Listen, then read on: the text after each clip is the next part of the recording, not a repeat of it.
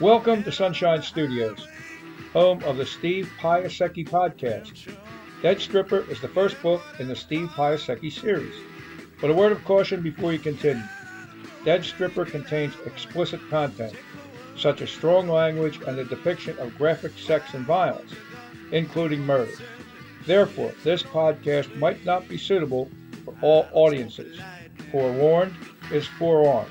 And now, into Chapter 15 of Dead Stripper, when we join Steve and Bernie as they're leaving the courthouse after Bernie sprung Steve from a pair of detectives who are convinced that Steve's a drug dealer. Then Jess picks up Steve, and he has to explain why the cops banged on the door and dragged him away like that. Scene 51. A few minutes later, inside the media courthouse. Bernie and I are walking through the main lobby, one floor above where the interrogation just took place. We pass through a metal detector, spin through revolving doors, and start down the marble courthouse steps. I don't know where to start, I say. All I can say is, thanks, Bernie. Thanks a million. All in a day's work. The way I see it, young man, they have no evidence. They're just trying to rattle you into making some sort of confession. Cross my heart, Bernie. I don't have anything to confess. So it seems. You believe me, don't you? It never entered my mind, one way or the other. I swear, I'm telling the truth. Okay. Before you got here, they made it sound like they were going to arrest me. Fortunately, I was in my office when Mike called, right across the street. He reaches into a jacket pocket, produces a business card, and hands it to me. Young man, this is both hello and goodbye. Call my office at your earliest convenience and make arrangements to pay my bill. No problem. Good luck to you. He smiles. And stay out of trouble. Nothing personal, but I don't ever want to see you again. We reach the sidewalk, shake hands, then go our separate ways. Bernie crosses the street and keeps walking down the block. I step up to a hot dog stand on the sidewalk and buy a soft pretzel with mustard. And I'm eating the pretzel when my envoy pulls up. Jess is behind the wheel. She sees me standing next to the cart, stops, and rolls down the window. Want anything? I hold up what's left of the pretzel. No thanks. I put the last bite in my mouth and start chewing as I walk around the passenger side. The pretzel's gone by the time I open the door and climb inside. No kiss? She asks. Sorry, my mind's going around in circles. I lean across the center console and give her a peck on the lips. You taste like mustard. Gee, wonder why. I hate to bring it up, but what the fuck's going on? She puts the Envoy in gear and gives it a little gas. We left her car in town the night before and drove back to my apartment in the Envoy. So I have no clue where she parked. Where's your car? In the parking garage. Do you know where it is? I'm an Uber driver, remember? I pretty much know where everything is these days. Make a left at the corner. The garage is 6 blocks away. But because of one-way streets, we have to go all the way around the courthouse in the opposite direction and then drive back in the right direction. Seriously, she says, what's going on? I'm not sure. What do you mean you're not sure? I was never so scared in my life. The idea of cops knocking on your door and hauling you away was a nightmare I'll never forget. Technically, they didn't haul me away. They asked me if I wanted to go with them, and I agreed. It sure seemed like they hauled you away, and it seemed like they arrested you. After a while, that's how it seemed to me, too. What did they want?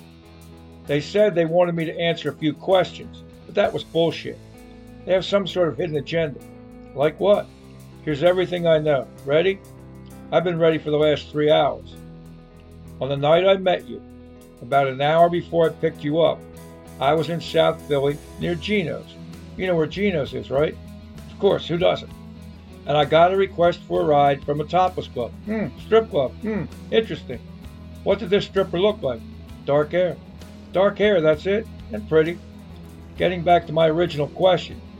What happened with this stripper? Nothing. I picked her up and drove her home. So you just picked up this stripper and you drove her home. Is that what you're trying to tell me? I'm not trying to tell you anything. I'm telling you what happened. At least that's what I thought happened. But now, as it turns out, it's more complicated than that. How complicated? Pretty fucking complicated. She was loaded down with a bunch of things to carry. Like what? A makeup case and 2 shopping bags. Anyway, she asked me to help her carry the things. Why? Before I picked her up, she had a fight with a bouncer at the club, an old boyfriend, and he twisted her wrist. It was sore and swollen by the time we reached her building. So, nice guy that you are, you just volunteered to help her carry her things. No, I already told you. She asked me to help her. Whatever. Don't give me whatever. Don't ever give me whatever. Sorry. So, did anything happen with the stripper? Like what? You know exactly what I mean. Like what happened with you and me. Or like happened with you and Margot. No way. Scene 52. We reached the entrance to the garage, a tri-level. What should I do now, she asks. Pull in and drive to your car. It's on the 3rd floor. If I pull in, you have to pay to get out. Big deal. She pulls inside the garage and stops at a machine. She presses a button and takes a slip out of the machine. The gate opens and she pulls inside. So where do the cops come into this? She starts heading toward the ramp leading up to the next level. They found her dead body the next day. She hits the brakes out of reflex. The envoy stops abruptly and the momentum carries our upper bodies forward. Her seatbelt and the steering wheel save her, but I need both hands against the dashboard to brace myself. Bad stop. Sorry about that. She taps the gas and we're moving again. How did she die? Sounds like she OD'd. So where do you fit in all this? The cops found out she left the club in an Uber, so they contacted Uber headquarters. And they found out I was the driver who took her home. That makes me the last person seen with her while she was still alive, and that makes me their prime suspect. Prime suspect to what? Selling the drugs that killed her. We reach the top floor. The spot's open next to her car. She pulls in, parks, then turns to face me. Did you? I can't believe you just asked me that. Do I look like a drug dealer to you? No, but people aren't always what they seem to be. Did I ever mention anything about drugs? No. Did I ever give you any indication that I was involved in drugs in any way, shape, or form? No. Did you ever see anything drug-related in my apartment? No. Then draw your own conclusions.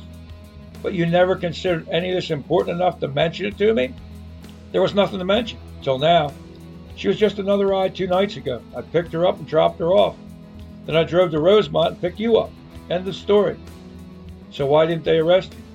My friend saved my ass. Your friend? Not your friend, my friend. That's what I call him, like it's his name, my friend. You know, one of the guys you met last night at Pinocchio's. One of the wrestlers. Which one? The good-looking one. I called him and told him I was in jail, that I needed a lawyer.